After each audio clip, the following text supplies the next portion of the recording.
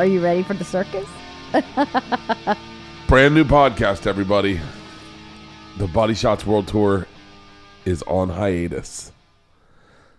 Oh, you guys were all joking around, and then all of a sudden the podcast starts, and you guys are quiet? It was like a circus. Yeah, what are you two doing? 12. You told us to be quiet. No, not now. I'm in the man cave with Georgia, Isla, and Leanne. We're all in here. I am home for the next 3 weeks. I am sick. Yeah, you are sick. It's the way it happens every time something big happens, like my special or this tour. I hold it together the whole tour, the whole time I'm getting ready for the special, and then the second it's over, I get sick. You are absolutely right. I feel like shit. It happens every time. You look like you don't feel well. You look like swollen in the face, like your sinuses are swollen. It was Gus. A Jesus candle. Yeah, that's St. Jude. That's not Jesus. That's a guy. That's a guy. Yeah, St. St. Jude. Jude is a girl. Everybody had long hair It's back in those Judy, days, buddy. right? No, it's not St. Judy. It's St. Jude. It's Saint Short for Judy. Saint Judy. St. Jude is my patron saint, guys. It's Saint Judy Marmel. Guys, You're gonna pull your braces. guys, we're losing listeners by the fucking second. Are you going to let them do any reads? Yeah, I want to do a read. Georgia, I can read. Not nice. I would love for you guys to do a read. Okay. Wait, I want to have. But the you read. just lick the paper. Don't touch where he's touching, because then you get some it's gonna be germs. fine. I want to. Let Isla do a read. Let Isla do a read. Oh, she touched exactly where you're touching. Wash your hands when you get inside, okay? Ladies and gentlemen, this No. podcast is brought to you by Google Play Store. no Laughable. Isla, do the fucking read. Okay, fine. Laughable app. Wait, the Laughable app. The Laughable app. The Laughable app has finally come to Android, guys. Guys, Just like this. Keep The going. Laughable app has finally come to Android, guys. Okay. the Laughable Hey, app God, is. Dad, I'm Okay. trying to do a read here. Okay. This is this is the app you should be using for all your podcast listening, comma, whether you have an or okay. Finish it up for us, George. Bring us home, George. Take us home, George. Ow. This is the app you should be using for all your podcast listening, whether you have an iPhone or an Android. You can subscribe directly to me, other comedians, athletes, actors, musicians, and other public figures. Or wife of the party. Okay, or wife of the party. Then Laughable keeps you up to speed on their podcast appearances as a host or a guest as they're released. Go to the next page, Georgia. Yeah, flip it over, Go to flip the it next over, page. flip it over, flip it There you over. go. That? Yeah. Okay. You can also find all the podcasts we've been... Okay. Did you see how she dropped the mic after that first page? She just Fucking dropped gonna take mic. forever. You can also find all the podcasts we've been on in the past all in one place. So all the entertainers you love can now hear more of them thanks to Laughable. Okay, I guess. And then there's another page. Wait, Dad, There's another fucking page. there's I no know. more pages. Yes, there is. No. Yeah, there is. Hey, watch it. Okay. Watch Did it. not. Read the fucking second page. Okay. They're still on the first decision. in process. And in the process, comma, you're You're not dictating it, Isla. I was doing the thing the other night. She's just because she was dictating to me while we Ned, were I am typing so her note. sorry. Guys, the Laughable app has come to Android. Just give everyone a heads up. And in the process, you're going to find tons of new shows and people to listen to. Guys, I've been reading a lot. So You're really good at it. I know. I know. I've gotten better. Go download Laughable right now. Just search for Laughable in the App Store or Google Play Store. What are you reading? You working for a sex shop, Isla? Google Play Store. If dating's your thing. Period. Period. And if you wind up if you wind up naked, and if you wind up thank you. And if you wind up enjoying it, tell your friends and leave them a good review. Okay. Thank you so much to you both! Exclamation mark. I don't think you're supposed to read Ned. that. No, that's good. You're personal good. note to us, guys. Thank you so much to you both. Ned was saying for us reading this, and I'm sure he'll be Should I so read thrilled his with the email? reading. No, that do was not just- read his email, Isla. Do not read his email. Throw that away. Well, the good news is Laughable is now on Android, right? That's the good news. Laughable is now on Android. What? Yeah, nothing. It's a joke, Georgia. No, it's a joke. Wow, guys. Right? How are these reads running for you? This is a great episode, by the way. It's just got to bear through this part. I could read the next reads. No, the next one pays me. I can read the next one. I was good at it. I'm amazing at I'll them. tell you what. How about you be a part of the next one with me? What do we have for dinner tonight? Good stuff. What do we have for Blue dinner tonight? Apron. Yeah. The Do you guys buttery like Blue bread Apron? with milk in it. Oh my god. Did you Yes, like Blue Apron? I did. Chicken was phenomenal. The chicken was really good. No, excuse me, the bread. It was a mayo crusted chicken. Oh my God, that's why I fucking liked it. Yeah, spicy. it was mayo and pepper crusted chicken with roasted broccoli and a homemade mozzarella bread. Blue Apron is the #1 meal delivery service in the country. They deliver easy to make meals right to your door. Fresh ingredients. You can make any meal. In our house, you can make any meal in under 45 minutes. It's affordable. It's under $10 per person. And it absolutely is awesome. I love that we all eat together. Do you like that we eat together? Yes. Do you like that we have dinner together? Maybe. Do you feel like that keeps us closer as a family? Maybe. What did we do tonight? We ate Blue Apron and watched. Am I allowed to say it? Yeah. The Umbrella Academy. Yeah. Yep. And that's what's great about Blue Apron is it brings families together. Family that cooks together, eats together, family that eats together, stays together, and family that has their daughters eating and with them, then they're not bad people that are smoking Juuls, right? Oh, let's not comment about that. Hold on. Hopefully no one here is No one here is smoking I do Juuls. not smoke Juuls. Why would I do that? You smoke good. What is the character you're doing right now? This like old lady. I don't. Blue Apron has a bunch of different meal plans. They've got the 2-person meal plan, the 4-person meal plan, that's what we do. And they help make cooking at home a sustainable part of anyone's weekly routine. The menus are carefully designed and tested by their test kitchen chefs, and they use unique specialty ingredients to bring chef-quality recipes to your dinner table. Here's what you can do right now. Start making delicious, brag-worthy meals at home without hassle. Try blueapron.com. Check out this week's menu and get what the fuck? You should see what's happening. What's happening? Georgia has an eyelash in her eye, and dog she's hair. showing her eyeball to Isla over the microphone. Check out this week's menu and get $60 off when you visit blueapron.com/Bertcast. That's blueapron.com/Bertcast. Get $60 off. Whoa. Blue Apron. That's a lot. No shit. If you guys would blueapron.com/Bertcast. Blue Apron, a better way to cook. Better way to cook. That should be a pickup line. That should be a pickup line. Hold on. Do you know that Isla went to the store and bought a book of pickup lines? It was Yeah, the I candy did. store. You did? Yeah. How did you know that? Because I called her up Pickup one day lines and she and said, come-ons. she goes, is that a mirror in your pocket? And I said, no, why? And she goes, because I can see myself in your pants. And I went, Isla. That's not a good pickup line for you. Okay, You I know- have another. Are you a beaver? Cause damn. Are you a beaver? Because Ah, damn. that's so bad, Isla. I know. Oh my god. I have a few more if you want Yeah. I'd love to hear him, Isla. to. Oh, okay. Is your dad a farmer? Cause he grew some good melons.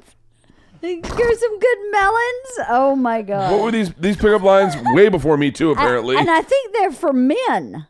I don't think they're for women. They're for men. Are you going to pick up a woman by saying she has good melons? Is your dad a farmer? Because he grew good melons. Wait. What year did that line work? Never. I have one more that you should hear. Okay. You're like KFC. Your finger looking good. Fuck, Isla, Jesus Christ. This podcast is also brought to you by Joybird. Good luck with all of this, Halston. Have you heard about the revolution in online furniture shopping Thanos. and Joybird, the company behind it all? Joybird believes that you should never settle when it comes to home furnishings, and you should always have the freedom to be boldly original. From the idea to the reality, they empower you to create the space and furniture that brings you joy. My wife has a really distinct footprint when it comes to how she designs a house. Am I Yes, correct? I do. I certainly do. Everyone in our family does. Am I right, Georgia? Does your room look So like Isla's? true. That's a good question. Does your room look like Isla's? If there wasn't, Okay. be quiet. No, their rooms look nothing alike. Yeah, because everyone's got their own little Distinct footprint. Yes. With Joybird, you get one-of-a-kind furniture made to your unique taste. Turn your ideas into reality with hundreds of styles and options, from mid-century modern to contemporary classics, customizable, an amazing array of fabric choices, rich buttery leather to plush velvet for every color imaginable. Wide range of kid and pet-friendly upholstery options available. Free personal design. What the hell is she doing? Quality handcrafted furniture. Each Joybird piece is made with care and precision using high-quality hardwood, responsibly sourced material. Look, here's the best part, is you get a 365-day home trial. That's Skip the awesome. furniture store That's and a whole bring year. the showroom to your home. Sit on it, sleep on it, break it in, see if you like it. If you don't, they will give you a full refund.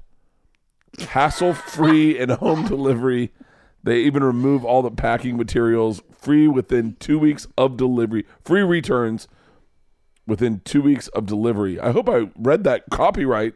Let me read that again just a bit. Sit on it, sleep on it, break it in. If you don't love your Joybird, return for a full refund. You got That's that. amazing.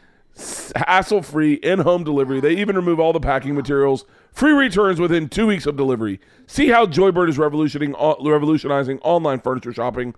Create the furniture that brings you joy today at joybird.com/birdcast. Go to joybird.com/birdcast and receive an exclusive offer for 25% off your first order by using the code BIRDCAST. Girls, are you going to do the Tough Mudder with me this year? Tough Mudder. Are you going to do the Tough Mudder with me? It sounds like a pickup line. It's this weekend, I think. April, what's today? Yes, this weekend. wait, how does Tough Mudder. I think it's at Dodger Stadium. How does one do You got that? to run through mud. They electrocute And they you. electrocute you. You got to swing on branches. Well, George's face just... Talking to the microphone, please, young lady. Why would you do that? It's fun. It tests your metal.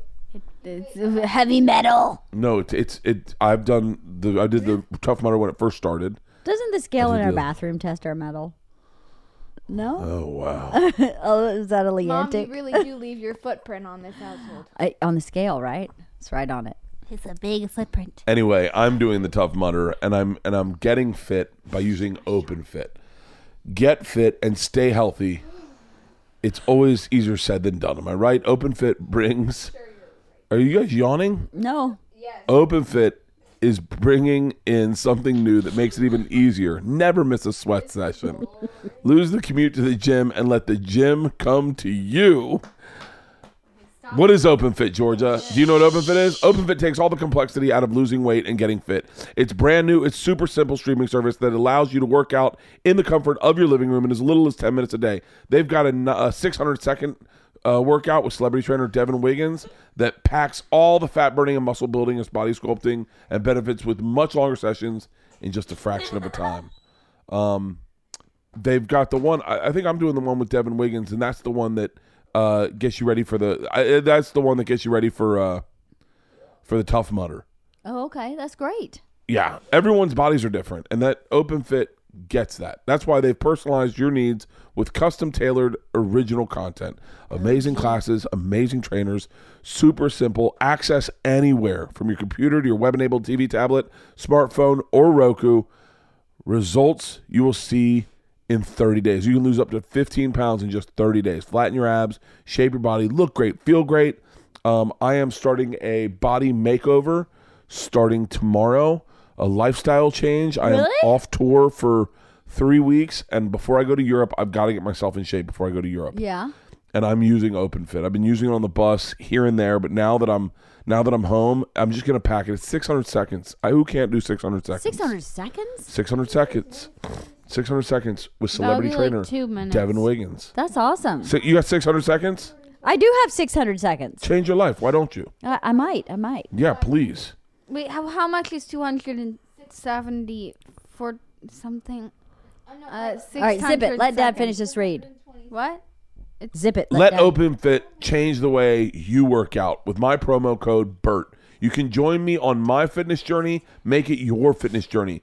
Personalized just for you. Again, use my code BERT and start using OpenFit for your journey to a healthier life. Right now, during the OpenFit 30-day challenge, my listeners get a special extended 30-day free trial membership to OpenFit where you can lose 15 pounds in 30 days when you text BERT to 303030. That's BERT to 303030. You get full access to OpenFit, all the workouts, all the nutritional information's totally free. Again, all you got to do is text BERT to 303030. Thank you to all my sponsors for sitting through this fun, energy-packed read with these two lunatics. I'm The not Kreischer lunatic. family There's fun. those two. I'm over really? here. Oh, Mom got just as much as a kick out of it as just you two. I did. Um, I did. All right. Are we content? Did we have fun doing the podcast reads? Should I do another pickup line? Yeah, do another pickup line. Okay. Be quiet. Is your dad a baker? Because he made some good buns. You are goofy. By the way, these are borderline sexual harassment. No, they aren't. I think you should only say them to boys, Wait. right? Does your dad work in a sausage factory? Because I like that wiener. No. Say the one she said to boys. Yeah. Is your dad a farmer? Because he grew some good melons. To a boy. Huh? Exactly. Yeah. Hey, is that a mirror in your pocket? Because I can see me in your pants. Are you a beaver? Damn. All right, you guys need to go to bed. Are you a horse? Because hey. Are you an elephant? Because no, that's a horse. Sorry. What? I don't know. Oh my god. All right, today's podcast is a great one. Today I've got Bryan Callen on the podcast. Really? Yeah, Bryan Callen is one of my favorite. I just listened to him on Barry Katz's podcast. Oddly enough, on my bus last night, I was listening to him and Barry Katz together. I really did a bad job of getting to know Bryan. Bryan is fucking fascinating, and there's parts I didn't know about him. But I've known Bryan for so long, I just assume, you get in, we just start bullshitting. It's a great podcast. Our podcast today is phenomenal. But, man, he is one of the most interesting people. He moved around the world. His mom learned languages every time she went to a new place. Yeah. He was always involved in the cooking scenes. Like as a kid, they'd always eat what was local, and just a really interesting fucking guy. That's cool. We talk about that a little bit. We don't talk about that at all, actually. We talk a little bit we do. We talk about his first place where he lived in Venice. Leanne joins us at the very front of the podcast. But we have a great conversation. Any conversation you have with Bryan Callen is always fucking amazing. He's got a new comedy special out called Complicated Apes.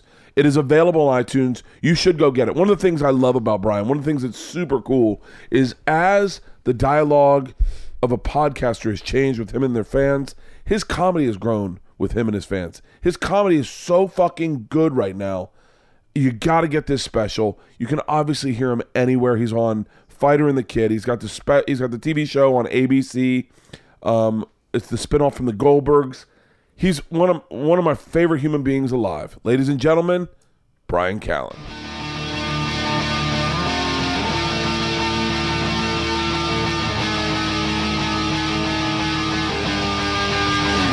This is Overcast. So wait, walk me through your first apartments. Like, what was your first apartment? I was on Speedway in Venice, and in fact, that was I know Speedway. 1996, overlooking the beach. And I remember my buddy Tony came to visit me. Your lady. Yeah, we're good. Hold on. What do you need? What do you come need? in here. I can't do this whole fucking episode. Come on in. Oh. Oh no, I'm good. I'm good. Yeah, I'm good. You're from I'm the good. South, huh? Hey, come on in. We're talking about houses. You and got where, a musical twang. Yeah. So I like it. Brian's talking about his first apartment on Speedway in Venice. Yeah. Where's And Speedway? Speedway is on Navy and basically the ocean, okay, which is down in Venice. Okay. And I got this great apartment, and I was doing a little show called Mad TV, okay, original cast member. I was 28, tight skin, athletic, supple, like a boy cat, okay, like a boy cat. You understand? And ran on the beach. Did not wear a shirt. Ran on the beach. Sure, I did. In sand. There's nothing like running in sand, brother. Oh my When I God. say run, I don't mean jog. You jog, okay? I kick my knees high. I run hard. Okay? You understand? And I always long for a pull-up bar so I could do what's called intervals. You know what interval training is? Of course not. Here's the bottom line. I get my heart going, all right? Anyway, the bottom line was my buddy came to visit me, and we heard, I didn't hear it. He heard shots. And the next morning, and not even the next morning, about an hour later, they were chalking out the outline where a guy had been shot and that's what Speedway, that's what Venice was. Right. And I was going to buy a house on Indiana, and I remember I said to the guy, it was a very, at the time, think about this, in Venice, it was a huge house, and it cost $570,000. When was this? Something crazy. Where 1980? I was like, it was 1996, 97. I was like, what? How much? And I wanted to buy a house. Right. And it was like 507 or something crazy. And maybe it was almost 600. And I remember a .com guy came in and bought it out from under me. A .com guy. And I remember looking at him. He was a guy who I would have had no problem with. Nope. As in, like, if he came at me, I'd have no problem with him. You know what I mean? Yeah. I put him on his back, Bert. Anyway, so, but the bottom line is, I remember he just looked like this kind of weak dude who was grinning, and he had glasses on, and he was a .com guy, so he just bought it for cash. But long story short, I said to the cop who rolled up, I said, how dangerous is this area? I want to buy a house. And he goes, you see that fire hydrant right there? Yeah. He goes, so a fortnight ago, I remember he used the word fortnight. I didn't know what it meant. Oh my God. And I go, fortnight? And he goes, oh, fortnight. I go, well, how are thee, first of all? And he said a guy was killed right there at that fire hydrant. And I remember thinking, it's a good thing I didn't buy this house. Of course, now I go, I bought my first house on the Walk Streets, Noita Place, my first house for $350,000, ladies and gentlemen. It sold in 2007 and I sold it for $131. Wow. Now you go try to buy it. Please go try to buy it. Please. It's a cabin. It's a cabin. It's 2-bedroom, 1.5 bathrooms. Please go try to buy it for under $2 million. Isn't that crazy? It's Well, that's what insane. happens when Google. That's called a cataclysmic influx of money that can ruin the fabric of a community. And I agree really with believe you. that. Yeah, too much money, because what happens is the connections, the connections among people who are living there and working and are doing the things that all of us do, where you have to do a whole bunch of stuff for yourself. That goes away. It does. Yeah, and it's happened in this neighborhood. When we first went to this elementary school, it was 48% free lunch. Now it's 12%. That's a bummer. That's huge. And in the course of 7 years, it's a huge difference. And then the elbow grease of the school is gone because no one that lives there now wants to put in any elbow grease. They just want to write your check. And I think you're obviously married to a comedy baron, and if you want to get tickets, You mean like a pilot? Well, if you want to get tickets, start saving now, because Kreischer packs them in. But as a comic, it's funny because even if you continue to make money, if the minute you lose sight of the fact that you're exactly like your audience, Right. Yeah. you're dead. I agree. That's so funny you say that. Yeah. Because there is a part of you that wants that when you start, you want to get yourself to the next level. Yeah. And then once you get to that next level, you're like, oh wait, who the fuck am I anymore? Yeah. Well, it just means I don't think celebrity actually exists.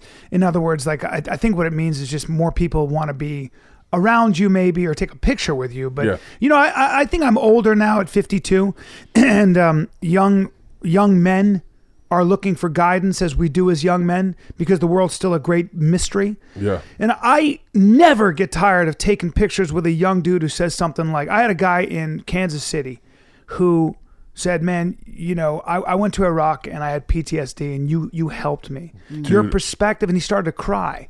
he walked away and he was crying, and his girlfriend, his wife was like calling his name, and he couldn't turn around. I was like, damn. I had to get myself together. Right. There is something immeasurable about that when a guy says, "You got me through 2 tours in Afghanistan," and you're just like, me. First of all, and by the way, the time he's talking about, I don't remember it all. Of course not. I was just high and drunk and talking being shit on a silly goose and being fucking. I had yourself. no idea. Like if you had told me at that moment, hey man, just so you know right now, there's a guy that's in Afghanistan that's got to go and do a couple fucking clicks, or I don't even know what it's called, but like he's got to go into a village tomorrow and he's nervous and he's laying in bed and this is relaxing him. I would have never.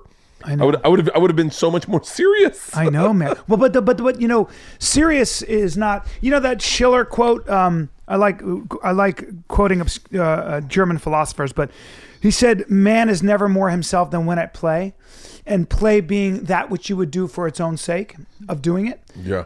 And comedy's that way, and so there's something very powerful, I think, about when you're just being who you really are, which is you love to laugh. Dude, and you love making people laugh. Okay, you can go now, Leanne. Okay, Thank cool. you. It was good talking to you. Leanne, Sorry. Leanne, ladies and gentlemen. Leanne. Great job. Great Thank job. you, Leanne. Hey, text Heidi, please. She was hanging on my every word. No. So wait. So I know she could sit into the whole podcast. She would love that. I don't mind. She ends up talking over me, and so, but like there is something very interesting in that I've always felt me and you connect more on the playful side than like say Burr and Rogan. Oh, Burr and those Rogan guys are serious. They're serious, but I don't mean this shitty. They're 2 of our good friends. Yeah. But like Burr and Rogan are definitely serious guys. Stanhope rides the fence. Yeah. I think Stanhope can be silly, but Stanhope is a serious. I would say that Stanhope, Burr, and Rogan. Actually, I would frame it differently. They are painfully honest, and probably are able to sit in discomfort and the discomfort of confrontation and truth longer and better than I can. That's it. And I can't at all. I don't like it. I don't have staying power. I talk about fighting. I talk about being tough, and I'm not. I'm a huge phony. Yeah, I'm a huge phony. I don't like that. I'd way rather be a silly goose and be like, no, Rogan can sit in the deep and dark. And I've been with him and I've known him for so long. I don't know Burr that way, but I suspect, and I've talked to Burr about that. And at my age, and I said this to you before I sat down because I was talking about some personal things. I don't want to lie anymore about anything. Yeah. I don't want in any way to do even anything I don't want to do. You know, I have to do press in Philly, but I don't because I sold out. So I love Preston and Steve, and I love John DeBella. I love those guys. Me too. I want to do their radio show, but I don't want to wake up at 4:00 my time to do their radio show when I don't have to. And here's why. Because if I wake up and I'm exhausted and I go do their stuff, then I got to come back and go to sleep. I lose my whole day. Yeah. And I don't feel good. And it's how I get sick. So I don't want to. And I told them that. I was like, I don't want to. I love them. And but I said to Meredith, who does press, and I said to John DeBella, we were texting, I go, I could make up an excuse, but I don't want to. Like that's basically, I said, I need my sleep. Okay. So, all right. So I would say the same thing, but I ended up doing it. I know. I could like you don't want to disappoint them. Segura's got the same thing that Rogan and Burr and Stanhope have, and I think you're right. It's a seriousness, but it's a more directness. They don't mind confrontation. They don't mind telling you what they need or what they want. Yeah. I am not that guy. I will. But by the way, there's a strength in that too, Bert. Can I tell you all I see as weakness in it from my perspective? Yeah. Is that I cannot tell people. I can't be maybe like honest is like if someone texts me and goes, "Hey man," like this week I was like, I can't do the store. I'm only home for a couple days. I want to spend it with my family. And then I get a text last night, "Hey, can you do a spot at 10:00 show?" I already know the answer is no, but I go, "Let me check." Yeah, I know. I go, "Let me check." Let me check. I do that too. Let me push it off. Yeah. Now though, more and more, you save so much time when you just go, nah. Yeah. Oh, dude, Sebastian's very simple that way.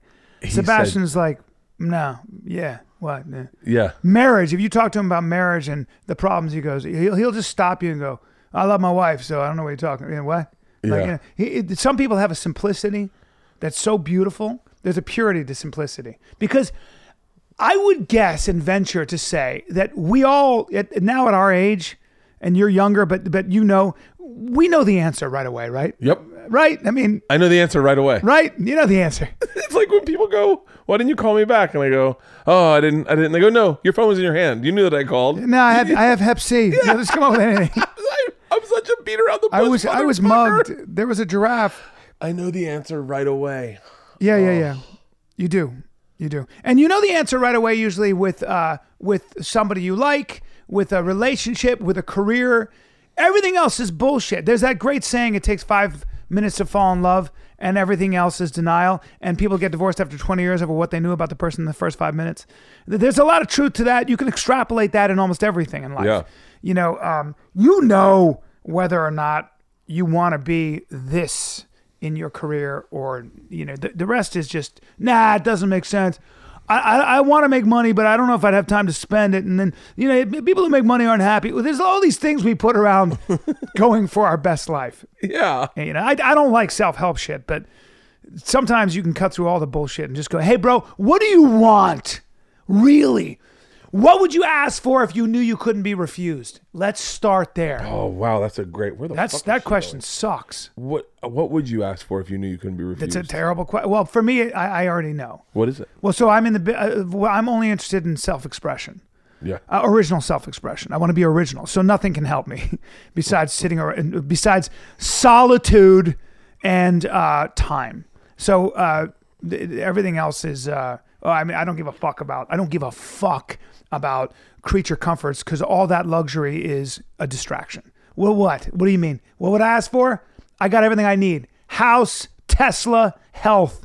Fuck off. What would I ask for? I'd like to be 6'3" and have an easy and dangerous bone structure.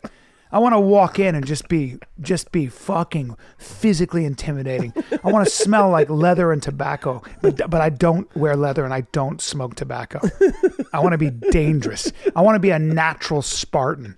Like the guys I saw when I was in Afghanistan doing stand-up, and they walked by me and they weren't wearing uniforms and they had long hair and they looked like lion men. And I, the fucking gazelle, the cowardly gazelle, full of points, full of my delicate points and my long liability of a neck.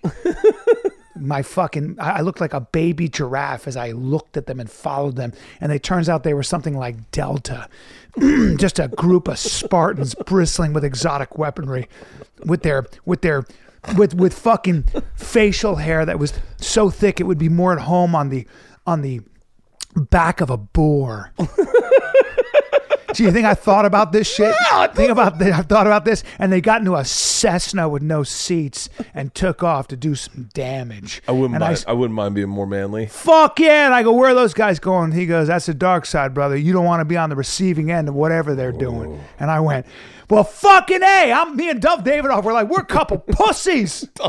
So that's what I'd ask for if I knew I couldn't be refused. But I wouldn't be a stand-up. And part of what makes me funny is the fact that I'm vulnerable and I walk around feeling like a piece of glass. Did anybody write that shit down? Because that was a prayer.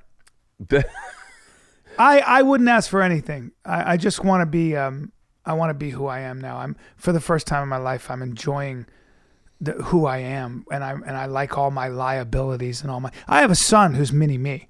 Really? My son is just like me. He's beautiful though. He's going to have length of bone. Girls already are crazy about him, so he's going to have that easy. How old is he? 7? Bone structure. He's 7, tall, beautiful boy. But all my strengths and all my liabilities, all my cautious, all the things that. But he could give a shit because he doesn't have a Marine father. His father isn't a giant Marine. Do you find yourself parenting him as if you're giving an advice to the younger you of the things you missed out on? Of course.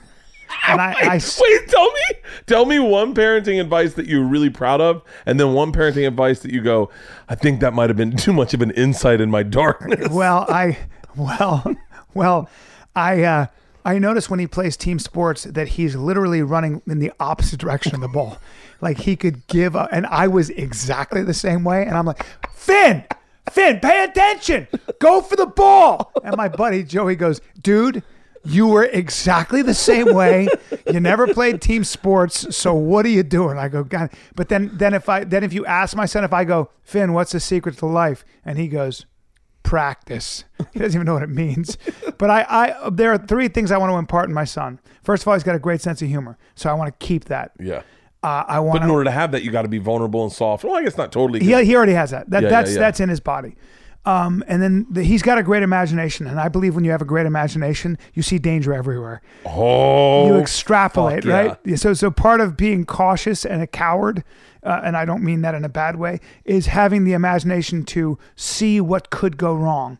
Guys who do crazy BMX stuff and parkour, they tend to not overthink things. Yeah, they just get off on the thrill. For me, I'm thinking about all the things that could go wrong. But I want to be able to impart to him self-resilience. Don't take yourself too seriously. Mm-hmm. That's how you do it.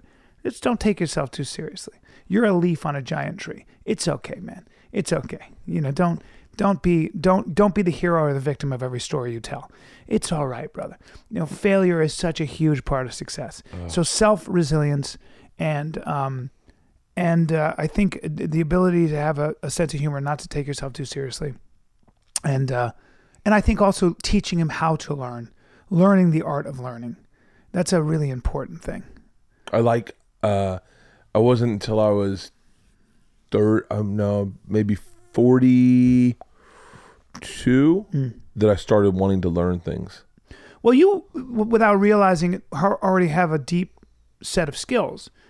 And that's another really important thing. You've built deep acumen, which means skill. Look up acumen. What's your name? Halston. Halston. And do you own land? I do not. Oh, he looks like an aristocrat. Yeah. Halston. What's your last name? 70. Halston 70. He's related to Chloe Sevigny. Right? Oh, is that true? Yeah. And what is that name? Is that French? Sevigny. Tu parles français ou non? No. Alors. Well, enough to say no, huh? That was good. I don't either, but I can do that, and it sounds like I do. So, okay, then what was the last thing you learned?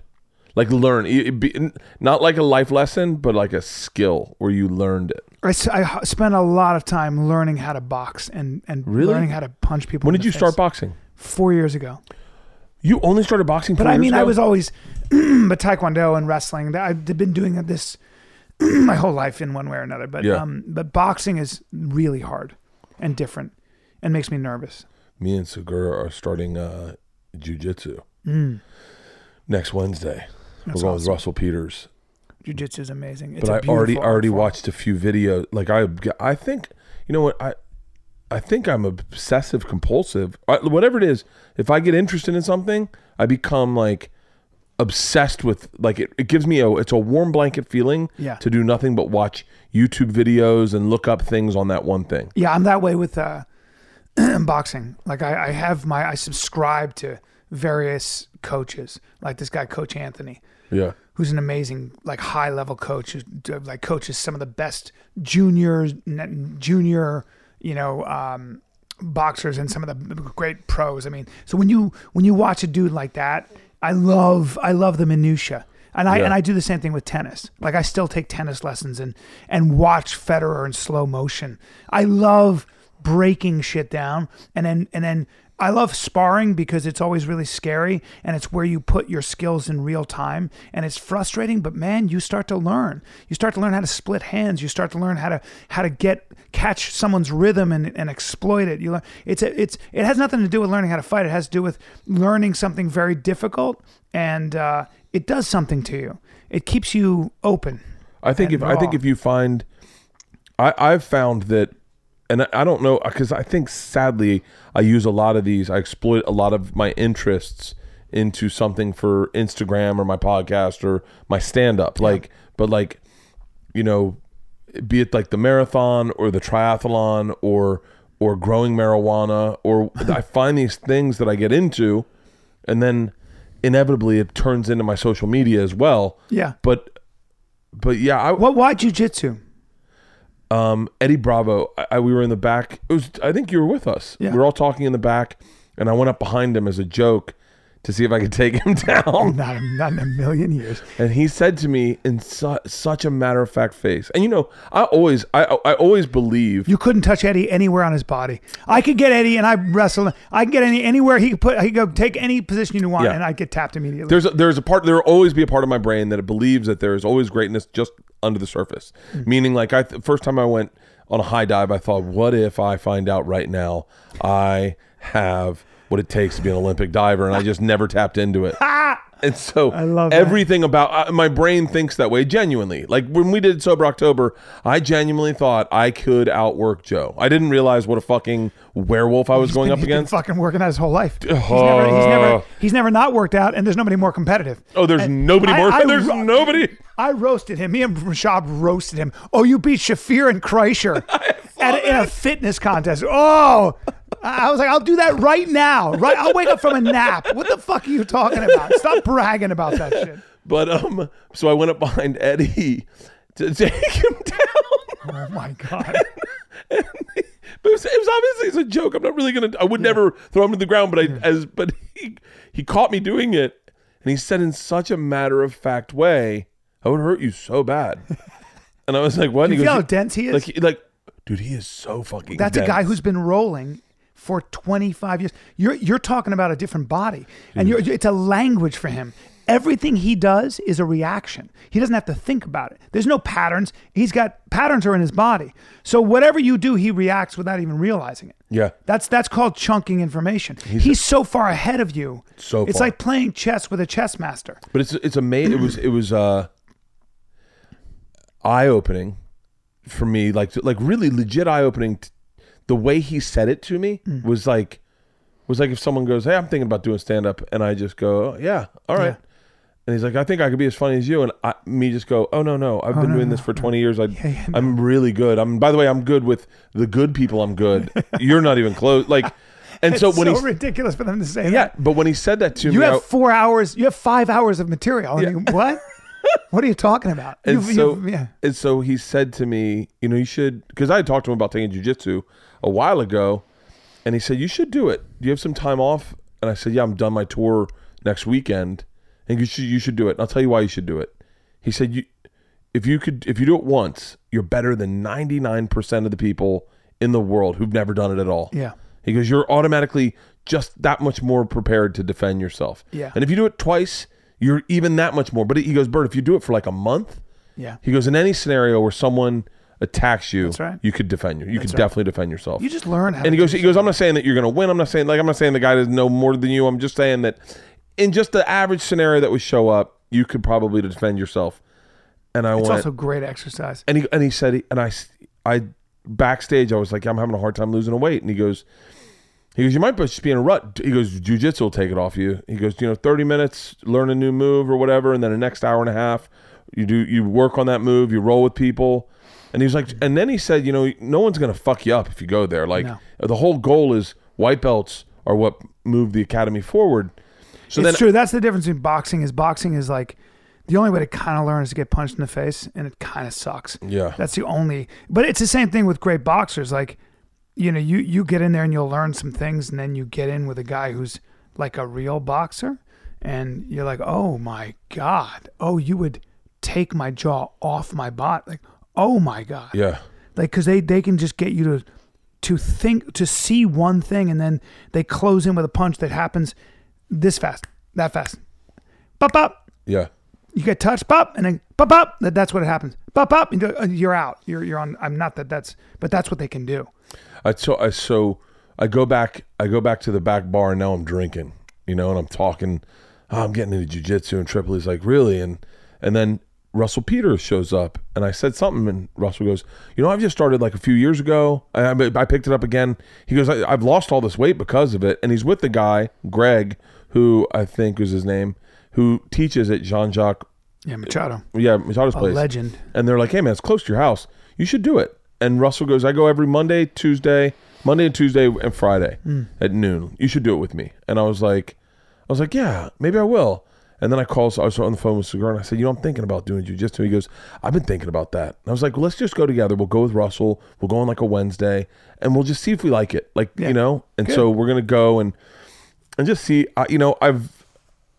my only fear is I am competitive, and I've never been, it's easy to be competitive in tennis where it's inside you, or in stand-up where I'm not really that competitive in stand-up, but I am. Like, I watch people and I get inspired. I go, oh, I'm fucking writing. I know I'm not writing enough. Like, I just watched Amy's special. I was like, I got to write more. I watched Nate Bargatze's this morning. I was like, man, I literally got in the shower and go, come on, let's write. Did you watch? Did I watch Bryan Callen's new? Did you watch Complicated Apes? No, I didn't. I didn't watch it this morning. Okay. I literally was like, I'm going to watch it. Where it is in iTunes? Have you seen what it is? You see what I'm doing? What is it, number 1? You seen what I'm doing? Dude, I love. Apparently it's doing well. I don't know. I just got a call from Brian Volkweiss, who was like, blah, blah, blah. He was very nice.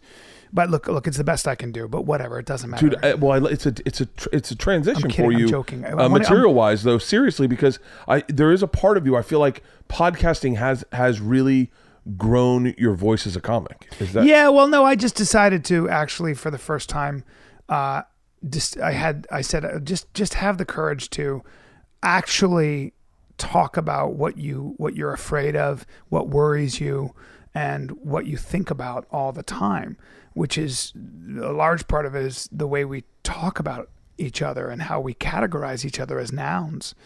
White, black, brown, Asian, gay, straight, those words tell you nothing about the individual. And we're not that. We are, complicated apes. The idea is that we're verbs, we're sinners and saints and everything in between. And you cannot just capture somebody in a picture they took when they were 19 or in a tweet that they said and say that's that person. That person's a racist, or that person's a homophobe, or that person's a oppressive, tyrannical white male. There are assholes in the world, of course, and their behavior has to be held accountable. But when you do that to the other side, you stop listening. And now you purify your echo chamber. And now you are surrounded with people who see the world exactly like you do. That's not how you get smarter. Yeah. You get smarter when you put ideas when we have what's called idea sex or an idea orgy. The fuck do you think a burrito is? Rice from China, meat from the old world. You got corn from the New World, peppers and tomatoes from the New World. Put all that shit together and you have a Mexican burrito. What the fuck are you talking about? Yeah. Mexico itself is a product of the Inca, the Aztec, and the various Native South American populations and the Spanish. Is it the Plaza de Tres Culturas? It's You're asking the Plaza of Three Cultures. There's an amazing book by Joseph Henry called The Secret of Our Success, which is essentially about how we get smarter when we share ideas. China and these countries and Europe, and especially Western Europe, developed so quickly because they had waterways that connected people. So in China, Mandarin was able to be, I think the Yellow River and the Yangtze River, the Mandarin was, when you have one language with that many people, they share ideas on agriculture, technology, and things like that, on government. And the same thing was Western Europe, because of the Gulf Stream. The rivers, the estuaries they didn't freeze the way they did in Eastern Europe and Russia. So trade and ideas disseminated. I'm doing a history lesson. Complicated apes, guys, because I talk about history. But this is how ideas spread. Yeah. And so the worst thing you can do, and the problem with social media, is that it has allowed us to fucking purify our echo chambers. There's an algorithm that'll just keep feeding you stories that feed your confirmation bias. You have a feeling, and you are going to look for things to keep that feeling going. It's the difference. That's how an atheist will always look at religion as a fairy tale, and religious people are like, religion gives me a lot of meaning. I lost my fucking child, or I have a disease that's not curable. The only thing I've got is my faith, and you're coming in here and telling me that I believe in a fairy tale? Fuck you. Yeah. Fuck you, because the Bible has been around 25 years, gives me a lot of meaning in my life.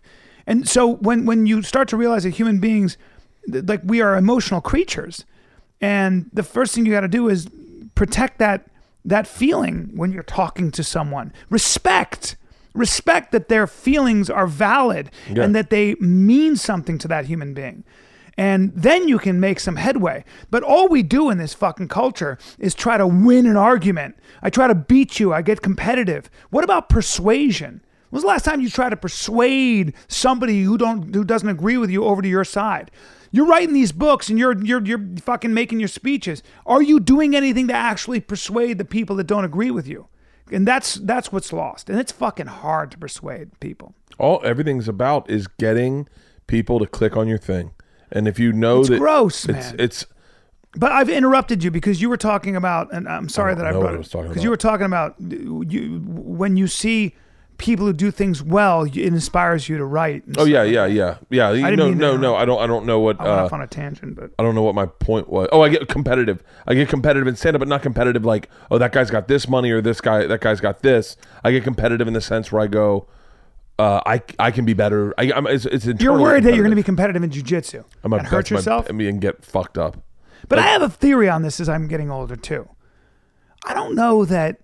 Like so let's extrapolate. You're getting competitive in jiu-jitsu, right? I haven't even started jiu-jitsu. In the back of my mind, I practice fighting because I'm afraid I won't be ready in case the shit hits the fan. Yeah. It's the most ridiculous thing. Here's why. So I can throw a right hand better than some dude who hasn't done it. Let's say we're at the Comedy Store and I knock him out. Yeah. Because I have a temper. Yeah. And he's hitting you or something, a friend of mine, and I don't know what it is. Okay. But the good thing I learned how to box, so I didn't get it knocked out. Well, there's cameras everywhere. Yeah. And now I'm in court. And now it's going to cost me minimum $300,000, but probably more. Yeah. So I'm better off actually Never getting punched and then having a good lawyer on hand. And by the way, you can be an amazing fighter and have a lawyer and then go hiking and you have to worry about ticks. So you got to fight. You got to fight. You brought this up. That ticks. brain that sees the tragedy ahead of things. I got this too. Right? So part of me there's goes, no way to be prepared for anything. So fighting is a waste of time. Yeah, I fuck jiu-jitsu. I'm out. You know what I mean? Like, so don't be competitive. Do it for its own sake. It goes back to what I was saying about Schiller. Do it for the sake of doing it because it's fun and you'll learn and you'll be able to roll and you'll just have fun. You'll be a silly goose. I just told Eddie and Russell this. I was walking through the parking lot right by my house and this guy threw his trash out the window in the parking lot. Damn it. And piss me off. And immediately I'm boiling. I'm with my daughter and my wife. I'm boiling. And I picked it up. I think I said something to him, I said, "Come on, bro." He didn't hear me. I threw it away. And then his friend, unbeknownst to me, was right next to me and started mocking me to him. He goes, "Oh, come on, bro." They're from Eastern Europe. "Oh, come on, bro. Come on, bro." By Serbians. Yeah. And I'm like, beat your and ass. now I'm looking at both of them going, and then the guy's like, "Huh?" And in my head, I go, now, is this something I'm willing to get beat up for? Well, these are bad guys already, right? Dude, they're smoking in the afternoon. They're like smoking cigarettes. And they just litter. Like, it sounds weird, but when somebody just goes, fuck it, you can kind of guess that they're bad all the way around. Yeah. You know what I mean? Yes. Like, that quality of life crimes usually they're scumbags. Yeah. They're also rapists. Dude, across the board. They'll kill your whole family or they'll sell your wife and kids into slavery. They're in some Eastern European market somewhere. The guy that litters definitely doesn't care about me too. These are the guys from Taken. Yeah, these are the guys from Taken. Yeah. I think they own the whole parking lot because they hang out. They're like them and their kids. The young men will all hang out in the parking lot. Wow. And in Mercedes, and they smoke, and they're Armenian mafia. Don't fuck around. They must be. And here I am going, is this worth it? Me standing up for myself and going, hey man, don't litter. I'm not going to teach this guy anything. So I didn't say anything, and I regretted it. No, you're smart. And then I fantasy role played different scenarios in which they were walking to my house and I would fucking do this. And then I take out that stick that the cops are, they go, sure. And then I'm beating the one with it and going, this is what happens when you make fun of me. Yeah. And then I fantasy role played in my head and then I just did nothing. I just did nothing. That's the hunter warrior, the latent gene inside of you that we all have as men. Yeah. You know what I mean? Because you don't want to be vulnerable. Because in another time, in another place, those guys kill you and they take your children and your wife and sell them into slavery. Yep. That's what happened throughout history. Yeah. So I think we have genetic memory of that, of men who were able to come into your village and do whatever. And you know how sweet men are when they're in groups on horseback. I come from a long line of people who had their villages taken from them. You did, and that's why you're a great comic. Thank God. The vulnerable. How do you think the Jews are so fucking hilarious? Why were the Jews such great artists and scientists and at the forefront of social change? Their entire history has been like, you know what? The economy sucks. Who do we blame? The Jews! Get a mob and fucking go kill all of them. I mean, it's just and culminating with World War II. I mean, for real. Yeah, no, to be a Jew is to be essentially constantly they built the kicked pyramids, out right? somewhere. They built everything, and they were always kicked. Hey, you Jews, get out. Get the fuck out of here. It goes back to Exodus.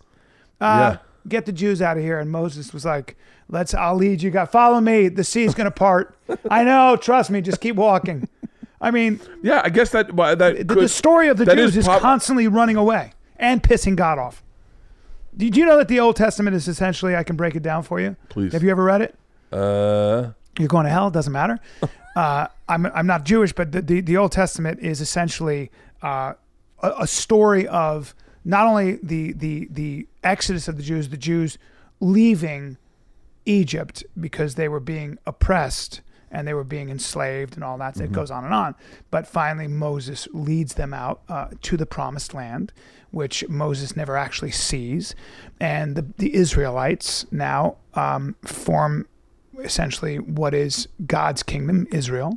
The book of Deuteronomy is downright genocidal. No, is that Numbers? Numbers is later, but the book of Deuteronomy is fucking, I mean, what the Israelites end up doing to the people of the Valley of Baal and stuff like that. I mean, God punishes them for not putting all of them to the sword, including their animals. You took their chattel, you took their women and children and their animals, and you didn't put everybody. Excuse me, I told you to kill everybody. It's a very controversial passage in Deuteronomy, but at the end of the day, it's basically every book in the Old Testament, from what I could gather, was the Israelites would finally had a great society. They're doing well. They prosper. Then they start to sin and they start forgetting about God. God sends a prophet, usually a dude with terrible hair in rags, and he's like, guys, listen to me right now. The Babylonians, the Iraqis, the Persians, the Iranians, the Assyrians, who are this nasty group of people in sort of modern day Iraq, they're coming, and God's going to send them, and they're going to come in, they're going to raise the temple, and they're going to sell everybody into slavery. I'm telling you right now, start getting more pious. Fuck you, this cuckoo bird on the corner shouting God's words. I got fucking money to make. Get the fuck out of here. And sure enough, and if that wasn't that, it was a plague. So what would happen was God would send a plague, send the Assyrians, send the Babylonians. Fucking everybody would die. Everybody would be taken as slaves. They'd march them back to Persia or whatever. And then the Jews would be like, they'd get close to the Persian king like Cyrus and be like, dude, listen, my people are really suffering. If there's any way, I'm your accountant. I've been making you money here. Come on. I'm your doctor. They would just find their way into kind of being useful because they had to, otherwise they'd be killed. I mean, it's literally the story of the Jews. And then the fucking Persians, they would overthrow. They'd come back to Israel. They'd set up their place. Things would be going well again. God would be like, all right, you learned your lesson. Sure enough, they'd start fucking up again. He'd send another prophet. Dude, you guys, the book of Kings I believe the kings are actually the prophets. Yeah. I could go on and on, but the bottom line is it was a constant process of fucking up and then redemption, fucking up and then redemption, fucking up and then redemption. I didn't even know that it's so funny when I hear a story like that. I apologize to any Talmudic scholars, any Jews. I know I just encapsulated this insanely rich tradition in a shitty little soundbite, but I'm footnotes, motherfuckers. Footnotes. Go on. What were you going to say? Do you like reading? Yes. I hate reading. I know. That's good. I can see the glassiness of your eyes as I'm going through the fucking Old Testament, the foundation of our civilization. And you're like, oh man, this is boring. All I could think was, can I tell you the only thought I had? So wait, the Iraqis and the Jews knew each other in high school? Fuck yeah. But the Iraqis and the Israelites, and the Iraq War is so funny because, like, man, the Iraqis, they have a historical footprint that goes 5,000 years. You infant, you American infant. 5,000 years. 5,000. They didn't just show up in the 80s. What? That's why. That's why when George fucking W. Bush, the infant, was like, you know what? We're going to invade Iraq and bring democracy. Like Iraq, like you, who doesn't even know the difference between a Sunni and a Shia. You have never read one book on the history of Middle East, and all your fucking friends are going to restructure Iraq, Babylon. They go fucking pick up the Old Testament, motherfucker. They've been fighting forever. When I first heard of Iraq, it was in the 80s during the Iran stuff. And then someone said Iraq as well, and I went, "Oh, they got when did they name that one?" Because I figured it was like North Dakota, South Dakota. Yeah. Well, it was the British. Really? Yeah, the British essentially restructured the Middle East and didn't really take into account the powerful tribal lines that had already been there for thousands of years. So wait, when was so? The Brits were, remember, the Brits colonized most of the world and a great deal of the Middle East and Africa, of course, and all over the place. India, and China, for that matter. The Brits, that tiny little island of pale people, had colonized massive stretches of the globe. It was all over spices, right? It was all over, essentially, trade routes and military advantage and resources like timber and rubber and all those things. Is this like the 1800s? This was, Bert, this was the 16, 17, 18. I know what you're talking about, but I don't know details. In my head, I go, yeah, I know that about like Hong Kong and stuff. Yeah, World War II changed everything. World War II was the destruction of old Europe, and in many ways the beginnings of decolonization. And that was Germany went into Africa. Germany had been in Africa. Germany had been, in fact, in southern Africa, in the country of not Zaire, but in I'm sorry, everybody. They committed genocide in one part of Africa. In fact, really terrible crimes. Yeah, there's a book about it that I actually thumbed through recently. Oh shit. Anyway, I'm sorry. I was just in South Africa, so I read a couple books on the history of South Africa. What were you doing? Shows down there? No, I was on safari and I was killing elephant and rhino for their tusks and horns. Oh, nice. I'm kidding. I love the meat. I was eating the meat. It's very sweet and tender. I was poaching and I was looking for diamonds. Yeah, I went on safari. Safari's fucking... A lot of it's all just old cattle ranges that are, but you can't, the other thing you learn about what it's so the Dutch, boer, it means farmer, and the Dutch were farmers, and the British and the Dutch, when the British realized that there were diamonds there, so the Dutch settled South Africa because it was a trade route for their spices, the Dutch East India Company. Yeah. It was a great place to go. You're already glassing over. No, I know. The British came in when they found that there was gold and diamonds there, so the Dutch and the British had wars, and the British beat up the Dutch, but when you try to farm that land, okay? When you try to farm, and it's very arable land, it's amazing. Yeah. It's an incredible country, one of the most beautiful parts of the world. When you try to farm, you can't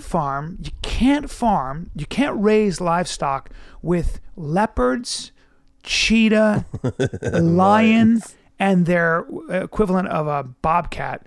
There's no fucking way, because and with wild dogs, if there were there, you're not doing that shit. Hyena, bush pigs, you're not doing it because they are just too good at killing your livestock. Oh yeah. You're not keeping cats, big cats, medium cats out of your there's no way to protect those lambs. They just decimate everything. Yeah.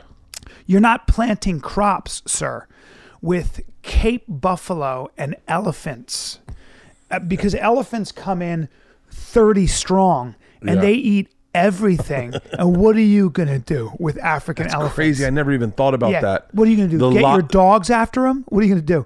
The local animals are fucking... It's impossible. There's nowhere in the world where the local animals are as aggressive. The Cape buffalo? Just in general, in Cape Africa. buffalo will kill you. Look Cape at them buffalo's wrong. terrifying. Look at them wrong on horseback and see what happens to your face. They fucking aren't hearing a peep out of you. Not a fucking peep. Dude. Cape buffalo, they just are resting aggression. So everything in Africa you can't tame. Try taming a zebra. Good luck. Try to ride a zebra. They'll bite you and hold on to you and shake you like a dog. Yeah. The one animal that scared the fuck out of me, I think it was the hyenas. They look like werewolves in transition. They're horrifying. It's like their hindquarters are lower. Yeah, they usually won't attack a human. They just scared the fuck. That was the one.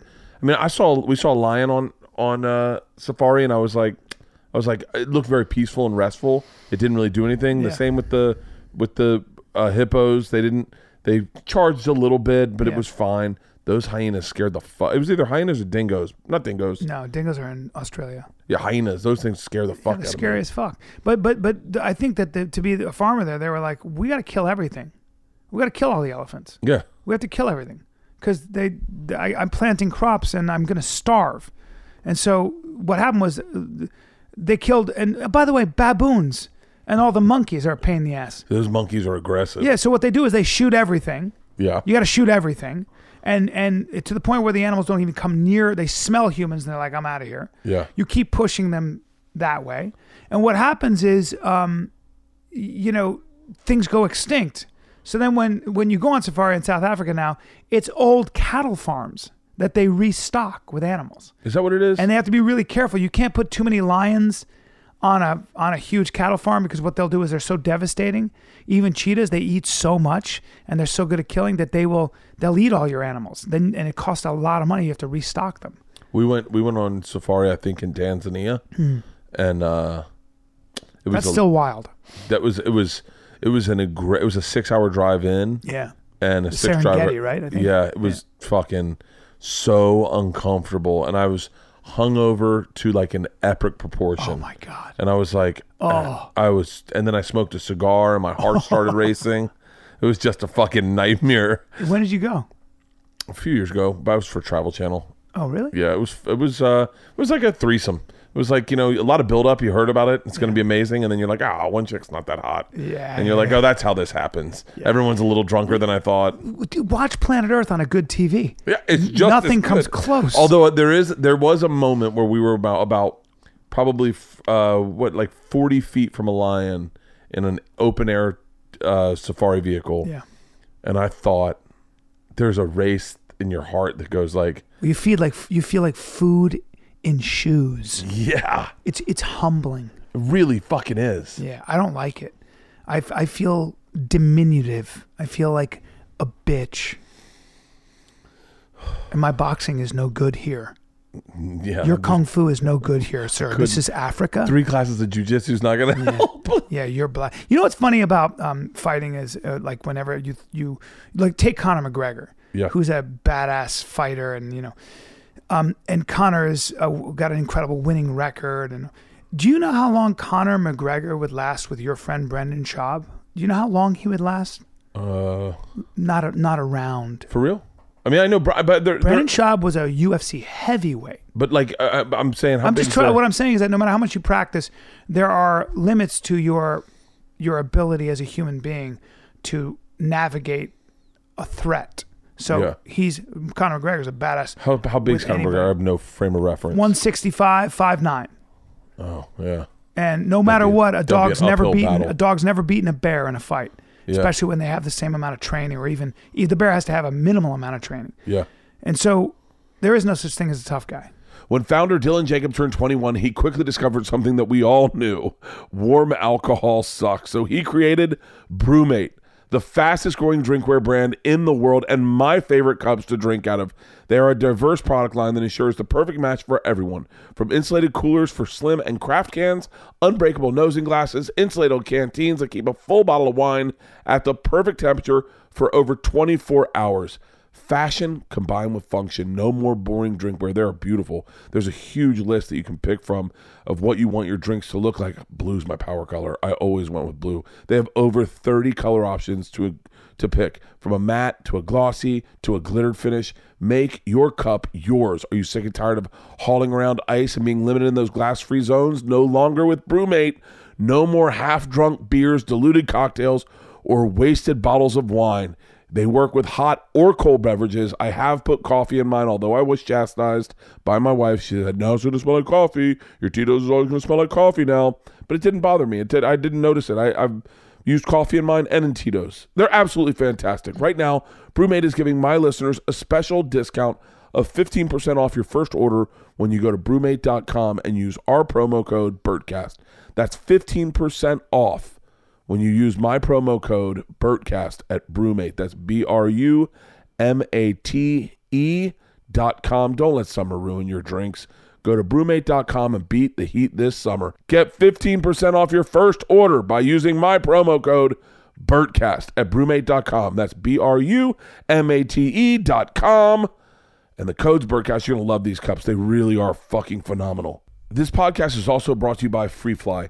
I got these shorts and shirts in the mail the other day. I didn't realize what I was doing. I needed shorts, so I threw them on and I went on for a hike.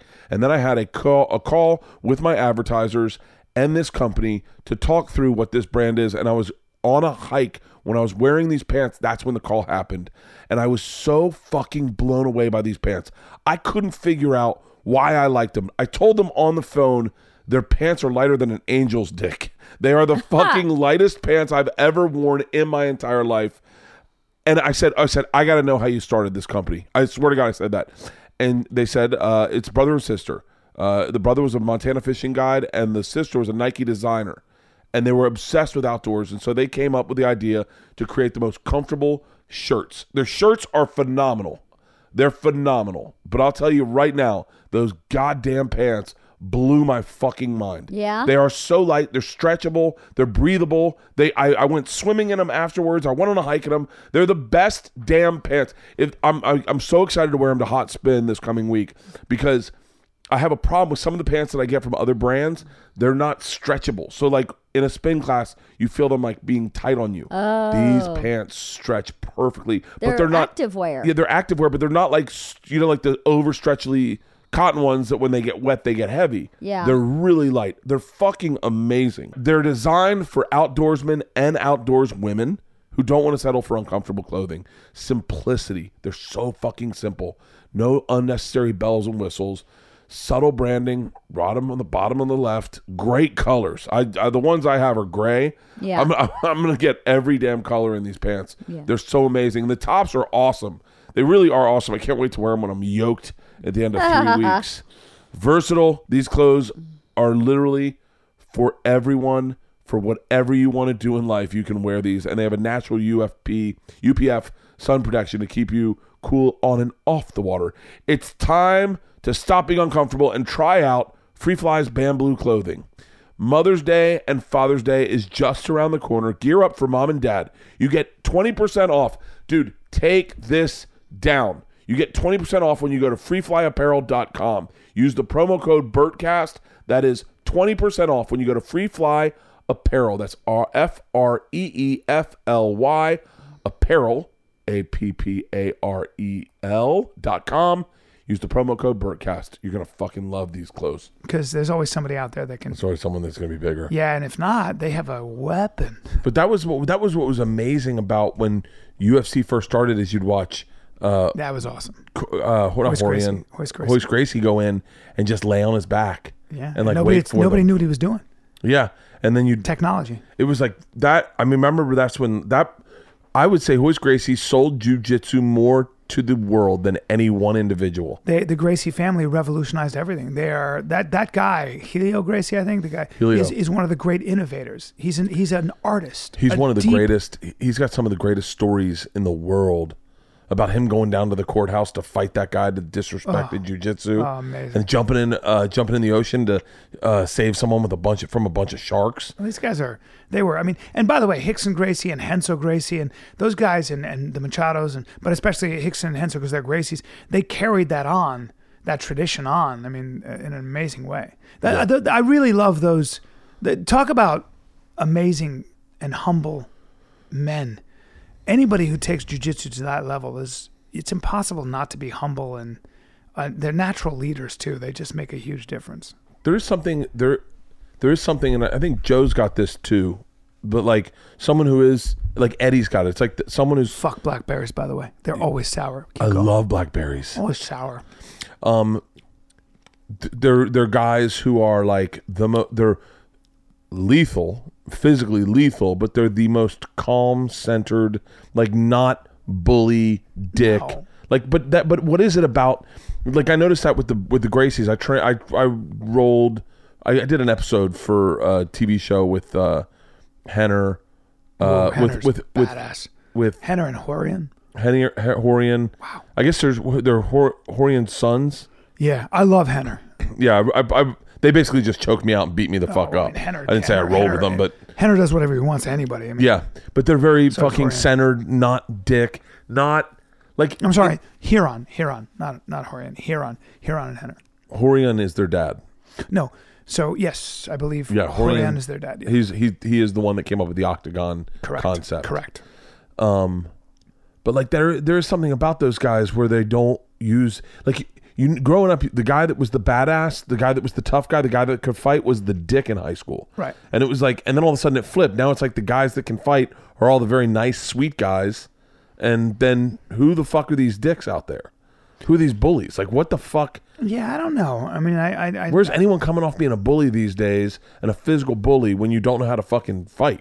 That's always what happens, though. But then they step into a ring or they go into a school with guys who fight and they learn You know what happens when you're a tough guy or quote unquote a bully and you start training is you get scared right away. Because what happens is all of a sudden you get knocked out with a left hook or you get choked out or both. And you start to realize there are dudes out there that look like a CPA. There are guys out there who look like my UPS guy that can do anything they want to me, including put a wig on me and fuck me. And I'm not kidding. And when that makes you afraid. So now you're in a bar, and when you used to just see a bunch of pussies, now you go, well, I don't know, one of these guys might train, and he might be a black belt. I can't see his black belt, and you go through this period of fear and caution. And the more you train, sometimes all that bully goes out of you because you've been humbled over and over again. And you become, they say this about boxers. Like a lot of times a kid who's a real wild motherfucker and getting in trouble and beating people up and stuff. And if they stick with boxing because they're around these men, these boxing trainers, these men who've probably come up hard themselves and have this encyclopedic knowledge of what works and what doesn't. They understand training. They understand nutrition. Those old school boxers know things. They just know shit, man. Yeah. Like Teddy Atlas and these guys. They have a deep understanding of life. And when a young man stays with those guys, they turn all that aggression into artistry. And it's controlled. And a lot of times, in fact, they become humble and kind. That's what I have. That's from a book called The Fighter's Heart, Sam Sheridan's book. And he talks about that a little bit. Yeah. And I believe that. I've seen that with my own eyes. If you could be a man at one point in history, when would you choose to be a man? There's no question that it would be now. Really? Well, I have representative government. Okay. I have fresh fruits and vegetables aplenty in the winter you can't time. pick now. You can't pick the past. Vaccines, you can't pick the past 20 years. Anesthesia. I mean, there's no question, and we're getting kinder and closer together, even though there's a lot of problems. Any other time in history? Yeah. Probably around the time Socrates lived in Athens. In Athens, it'd have to be some temperate climate, like Greece. Yeah. I probably want to be a Sardinian fisherman. Because, I'd have the sea. I don't even know what that is. I'd have the sea. I'd have sardines? My goats. Yeah. Anywhere where there was temperate, there was sun and good food, and I could grow food, and I didn't have to worry about oppressive winters. You don't want to be in a place where the winter creeps up, because it's just, you are going to starve, and your kids are going to die. But Greece feta cheese, olives, wine. There was always that, in sun and the sea. Octopus, fish, and you could eat raw from the sea no matter what. You didn't starve, and your kids were okay. So the answer is Greece. I talked to my daughters about traveling in Europe, and one of my daughters said, I want to go to Greece. And I said, I can't take you guys to Greece. It's too pretty for you guys. I can't be there with you guys. I need to be there with a young woman. I couldn't have my wife and my 2 daughters young Greek woman in Greece. Oh. Are you out of your fucking mind? I can take you guys to Germany. I can take you guys to France maybe, but not Greece. Not Greece. Greece is fucking gorgeous. It's gorgeous, man. I swam out naked to a boat in Greece with these girls. They were. Did you look like the letter Q? Sorry. No, I was in great shape back then. Were you? Oh yeah. I never even knew I was fat until the girl told me I was fat. I don't think of you as fat. I just think of you as big boned. Bert. Yeah, Bert. Thanks. I'll take it. Yeah. We swam out naked in Greece out to this boat, and we got on this boat. It was empty, and the second we got out there, I just realized I was naked. I never felt more naked. Yeah. I was like, oh, this isn't a great look for me. Like, I don't have a big dick. I just got an ice cold fucking ocean. Yeah, now I'm on some boat. We're kind of breaking and entering. Yeah. And these girls are gorgeous. And I was like, how does this end? I'm not going to fuck both of them. I'm not that guy. I don't have that game. Yeah. And I was like, I got to swim back. We don't have any beer. I was like, ugh. And you never did it. You never closed the deal. Nope. That hurts me. Because I was in Mykonos and I met an Italian gal. And she, I remember I woke up from a nap and we had been getting it on. And she was rubbing lotion on her thighs in her bikini, topless, talking to her friend, whispering to her friend in Italian so as not to wake me up. And I cracked my eyes and I watched this bikinied Italian gal who's probably whatever she was, 20, 21, my age. She was rubbing oil on her brown thighs while on her knees, sitting up in the bed across from me, talking to her friend who was in a chair. And she was like, and I was like, I would rather be nowhere else than this site. I burned that into my fucking brain. I burned it into my brain. And I'm going to go jerk off. I'll be right back. Yeah, it was pretty good. Oh, I love those. I always had the thing when it came to women. I remember hearing Jay Bobeer was a guy that was older than me. I was friends with his brother Scott. Jay Bobeer was talking about how he had this girl in his house, in the room in his fraternity house, and she was naked, and he had to get out of there. He had to go to class, and he left her naked in his bed, and then came back and had sex with her when he got back from class. And I remember I was like probably in 10th grade, 11th grade maybe, and it burned a visual of I want my life to be that way. Yeah, that's so powerful. And then I remember being a freshman in college and leaving a girl naked in my bed and going to class. And I remember being put the flag in the moon. I've claimed this. This is my life now. And all those moments, I remember being in 8th grade going my buddy was in 9th grade and was dating a girl that had tits, and he had felt her tits, and I was like, I want to date a girl with tits. Every time I look at my wife, I go, I'm dating a girl with tits. It is the greatest thing in the world. Tits I can play with. Yeah, I think you chase that sensation the rest of your life. It never stops, I wonder sometimes about it. For me, there's a disconnect in there's not a disconnect in sexuality, but there's a disconnect in this married life versus that young guy that was chasing hot women. You know what I mean? Yeah. I think that young guy chasing hot women is looking for a sensation that becomes its own addiction. And I think that you get older and you kind of have some nostalgia for connection, building something that lasts, all that stuff. It's really hard to do. I don't know. I don't know the answer. Do you ever have any girls? Do you have any girls that you hooked up with? Not maybe one night stand or whatever, that you don't remember their names, but you wonder what they're doing now.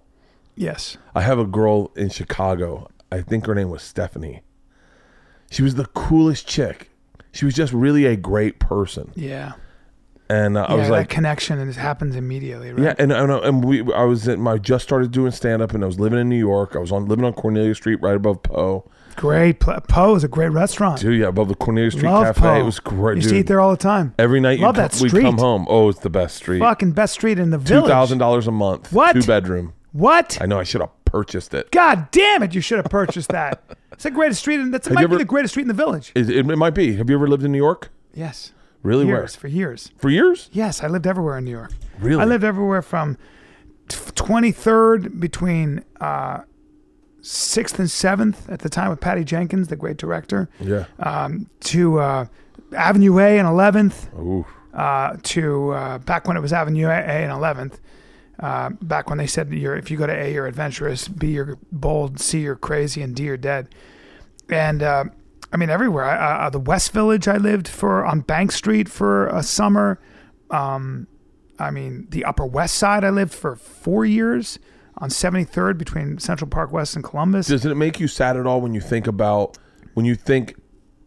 that like sometimes I think to myself, I'll never be a farmer in France. Yeah. Because like my life's already figured out. I got kids. Yeah. And I can't just like I really get bummed sometimes when I think about like going. So I guess I'll never run a vineyard. I know. I think about this. I that's so fucking weird you say that because I want to run a vineyard. I want to have a working olive oil farm outside of Rome. Yeah. I want to be a Spanish dancer in Barcelona. I want to speak Spanish, and I'm not kidding. I want to be in a gypsy dance troupe. I want to be a gypsy. I want to dance for a living. I want my feet to ache and have to wrap them, and I want to have to drink some wine and take an aspirin. And I want to have dangerous relationships with my dancer women. Dimitri Estate in San Ynez. Yeah. It is one of my favorite places I've ever been on the planet. Right. Demetria Estate is I think the name of the vineyard. Oh, yeah. Okay. And have you done stand up there? No. Okay. I did stand up in a vineyard up there, but go on. But I think to myself, I really love their life there. It's the dad, and I think the son now runs it. God. The mom and dad still live on the estate. The son runs it with his buddies. San Ynez? In San Ynez. Wow. And it's just beautiful. It's really beautiful. It's that old like Spanish, Italian, Spanish like villa style, like very like curved everything and big wood Spanish villa. Yeah, and it's overlooking the vineyard where their tables out and everyone drinks and you can eat sandwiches. There's nothing better, dude. There's nothing better. And I go that maybe that's not my dream in life, but I wish that I had that opportunity. I wish just can't pivot. Like I'm never gonna live in the Outer Banks in North Carolina now ever because I've got my kids and my wife and my things here, and this is what I do. It's called, I know exactly what you're talking about. And when I ate at Grut Estancia, which is the oldest vineyard in South Africa, I believe, and this insane food and this insane wine, it was the most, again, your heart aches a little bit because you're like, I'm never going to be a chateau owner. Yeah. But I have a theory on all of that too. Okay. And I think that, in fact, that's longing to change your geography. And it never changes your inner geography. It will for a while. A view and this new thing like Tuscany for a while. And then it'll become the normal. And you'll still be left with managing your relationships. You'll still have... Can you imagine how badly you would miss the road and doing stand-up? And I got news for you. There ain't nothing better than what we do. And I mean nothing better. I mean, I'm talking about rental cars. I'm talking about the hotel. I'm talking about fucking whatever it might be. I'm talking about Buffalo in the winter. Fuck off. Yeah. I'll take it all because I'm a comic and I can't believe I do this shit for a living. That does. Spanish dancer, keep it all. At the end of the day, there ain't nothing better than getting up with a mic and doing what we do on that level. Come on, bro. Then having an idea in the morning and then taking it to fruition that night. Are you kidding me? I'm sold out. I can't believe I sell out. Hey, by the way, sorry, Philly. Well, we added a late show Thursday. Good luck getting tickets to that. And by the way, Calgary sold out already. Adding a show on Thursday. So sorry, I can't believe that shit. I can't believe Denver, the end of April. Get your tickets now. They're going fast, you fucks. 25th, 26th, 27th. Do you ever have you ever been walking around and going, I can't believe it worked out? Well, by the way, I don't do that because I'm 52. It took me 25 years. I'm the fucking slowest. I'm a piece of shit. Like, oh, hey, Bryan, you're successful. You're selling out clubs. It took me 20 years. Dude, me too. It took me 19 years to sell a ticket. It's not that impressive. I mean, anything you did. Play the piano, do jujitsu, learn surgery. You can learn surgery. You can get your you can become a surgeon in 7 years. So shut up. Oh, okay. Hey, Brian, you made it. I'm 52. Some people are retired already, and I'm bragging about having to sell. I had a show. Yeah. Fucking yeah. Isn't it? Aren't you shocked? Like, I know that there are some people that expected it to happen. Some people are like, yeah, this is what I was going to be famous. I was going to be a great comedian. Of course. Like there are people, I won't say names, but there is someone I'm thinking of right now that even I'm like, I go that, by the way, it's not one of our friends. Okay. Yeah. So it's not, don't want anyone to speculate, but there's like one person where I go, you're so confident that you deserve this, but I don't find you that funny. And I know people don't find you that funny. How do you have this like insane believability of that I this is my calling? It's called the arrogance of a loser. It's called a guy who doesn't know the difference. And then I look it's the equivalent of a guy who's cocky who never got punched in the face. Yeah. I mean, that's exactly what it is. Yeah. And then I look at guys like me and you specifically, where I go, I'm 46. Yeah. I just started doing well in stand-up. Yeah. And I go, I'm so grateful. But I was walking through Denver and I went, I can't believe it worked out this much. I know, dude. It's like I have a TV show on ABC. People are like, so you're so successful. Like, what would you say to actors starting out? What would I say? What? Okay, well, let's see. Here's the Bryan Callen method. Come to LA, get Mad TV because you got lucky, and then don't work. Basically, don't work from 30 to 40. But wake up a lot in a cold sweat because you're a failure and sit in a lot of traffic, but also stay in class and do scenes nobody else is going to see and do bad stand-up in little venues, but keep failing. So that'll be your 30s. You suck through your 30s, but then it doesn't end. Then hear no a little bit less in your 40s, but hear it 97% of the time. And don't do it, but get small parts for a day on The Hangover 2, and hold on to that. But you suck. Don't work for months. And then when you're 45, get a recurring called on a show called The Goldbergs. You still go many months jobless and be on the road not selling tickets. Not Thursday. Enjoy your 16 people, you fucking zero. You stranger to the world. And then you'll get a podcast that, because Brendan Schaub's really business minded, will have some success, and you still won't sell out. And then when you're 52, you'll have a special that didn't even get on Netflix or Showtime, but somehow people are kind of liking it because it's called Complicated Apes. They are liking it. Like, it is up there in the charts, whatever that means. And for the first time, ladies and gentlemen, you have to add shows. For the first time at 52. There it is, guys. It only took me from the age of 20. I got into theater school when I was 24. Yeah. So you know what? 27 years later, I'm doing all right.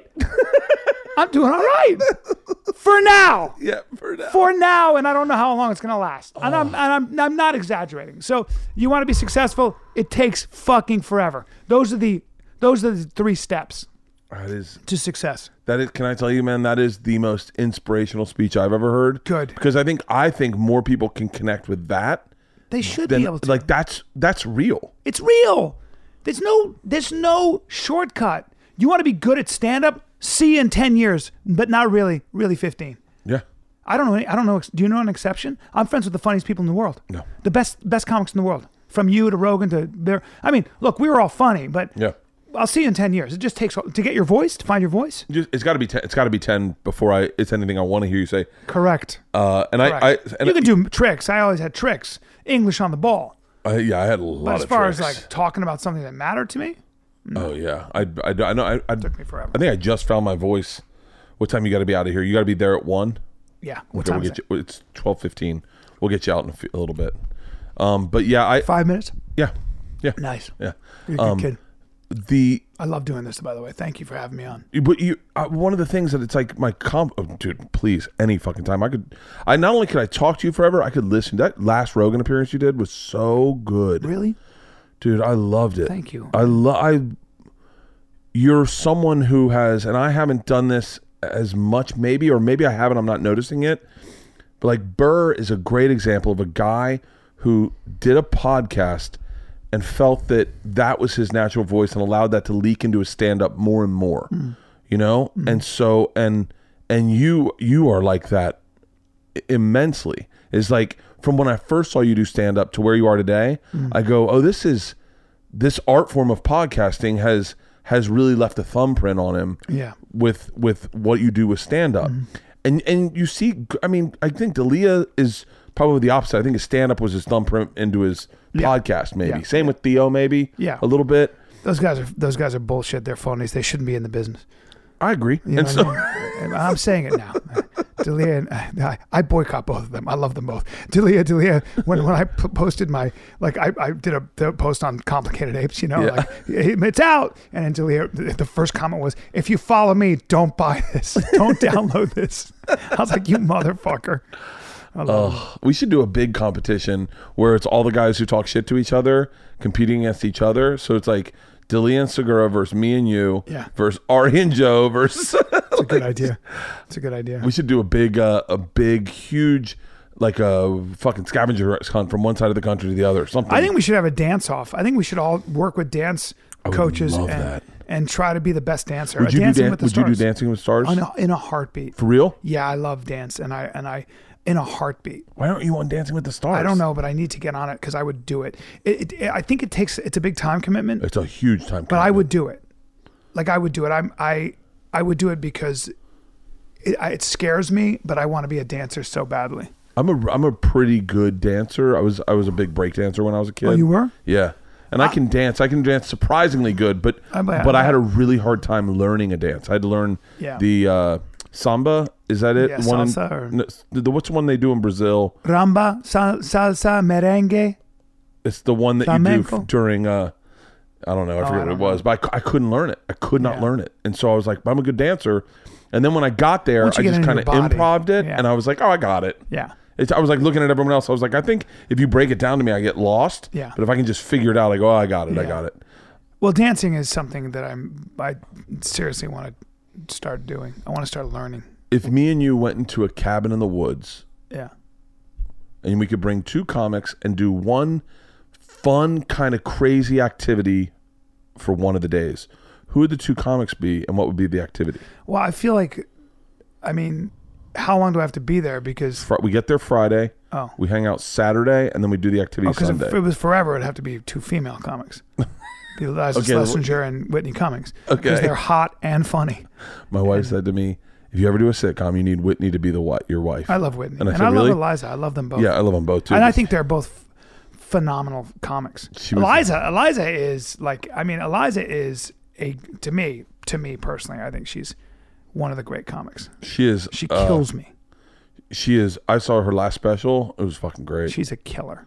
Yeah. She's a fucking killer, man. She's really such a pure comic, man. With all the liabilities and all the strengths. She's amazing. And by the way, so's Whitney. I love Whitney. Yeah. I love her. Eliza is just funny. Yeah, man. Like I don't think of them as like female comics. They're comics. And they can hold their own with anybody anytime. Yeah. They're just badass. What about two male comics, what would be the activity? Oh, so who are the comics? Who would the two male comics be, and then what would be the activity? In a cabin? In a cabin. And we have a lake there. We can do whatever we want. We can go skydiving if you want. We can rent motorcycles. We get Rogan to teach us jiu-jitsu because he's a legit black belt. Yeah. No, that's bullshit. Do we want to roll around in a cabin? No. Would you want to go hunting?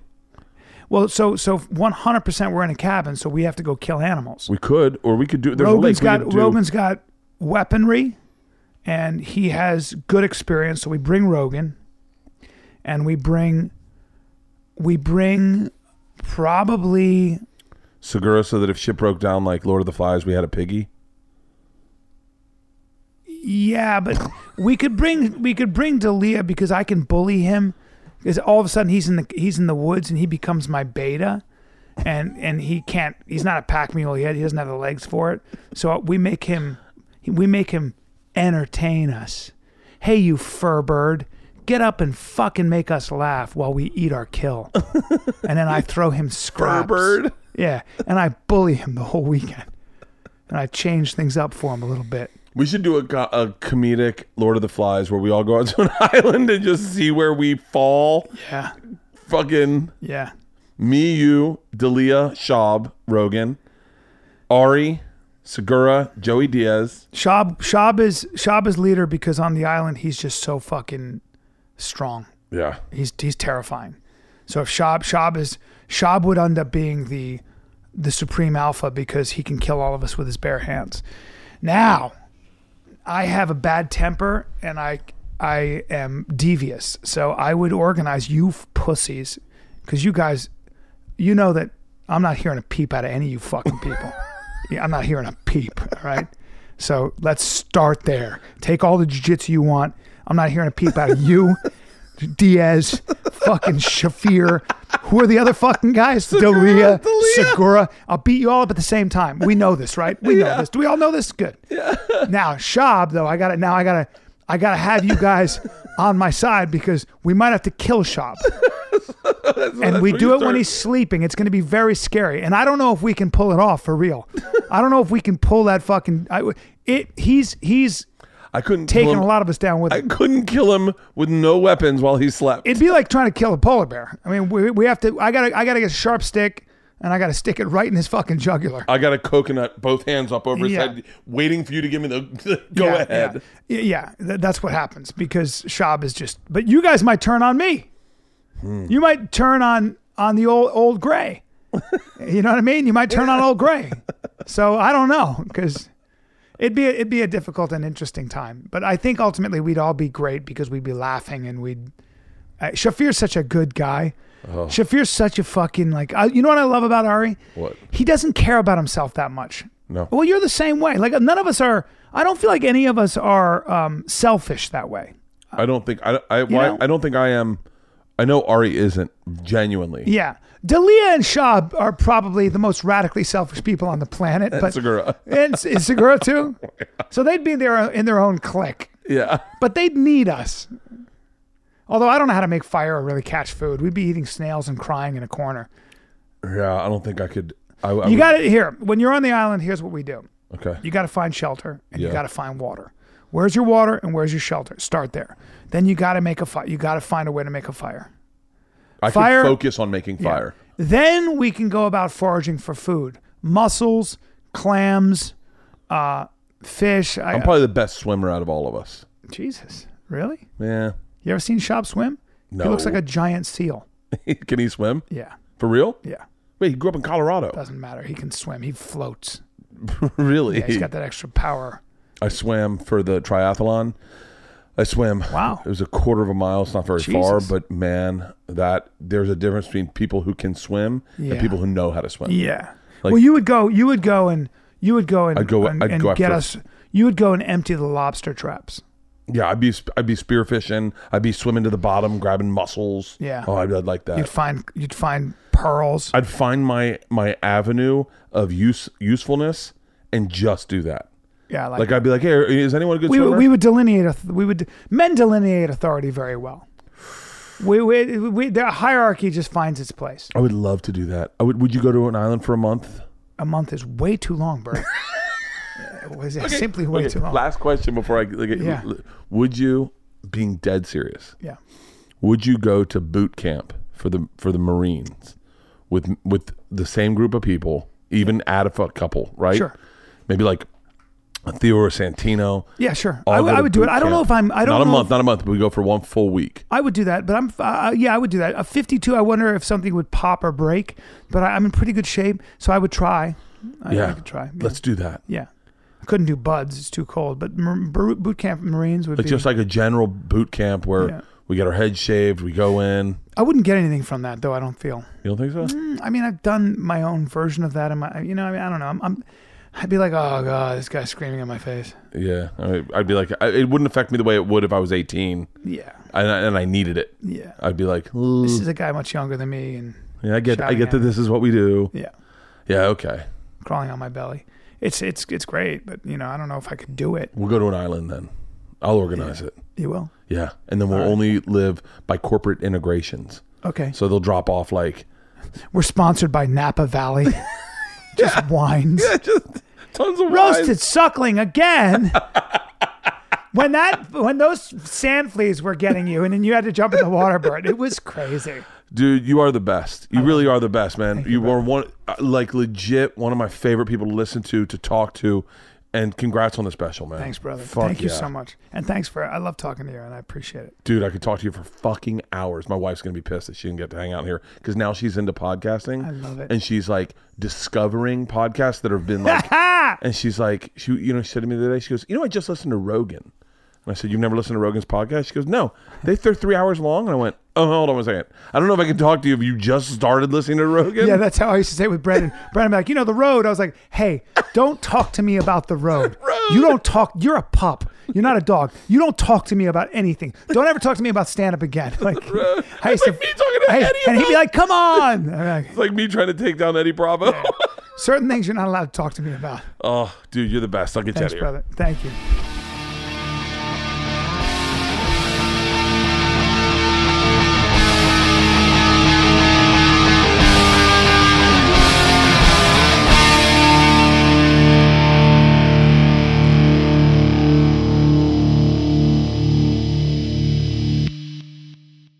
This episode was brought to you by The Machine.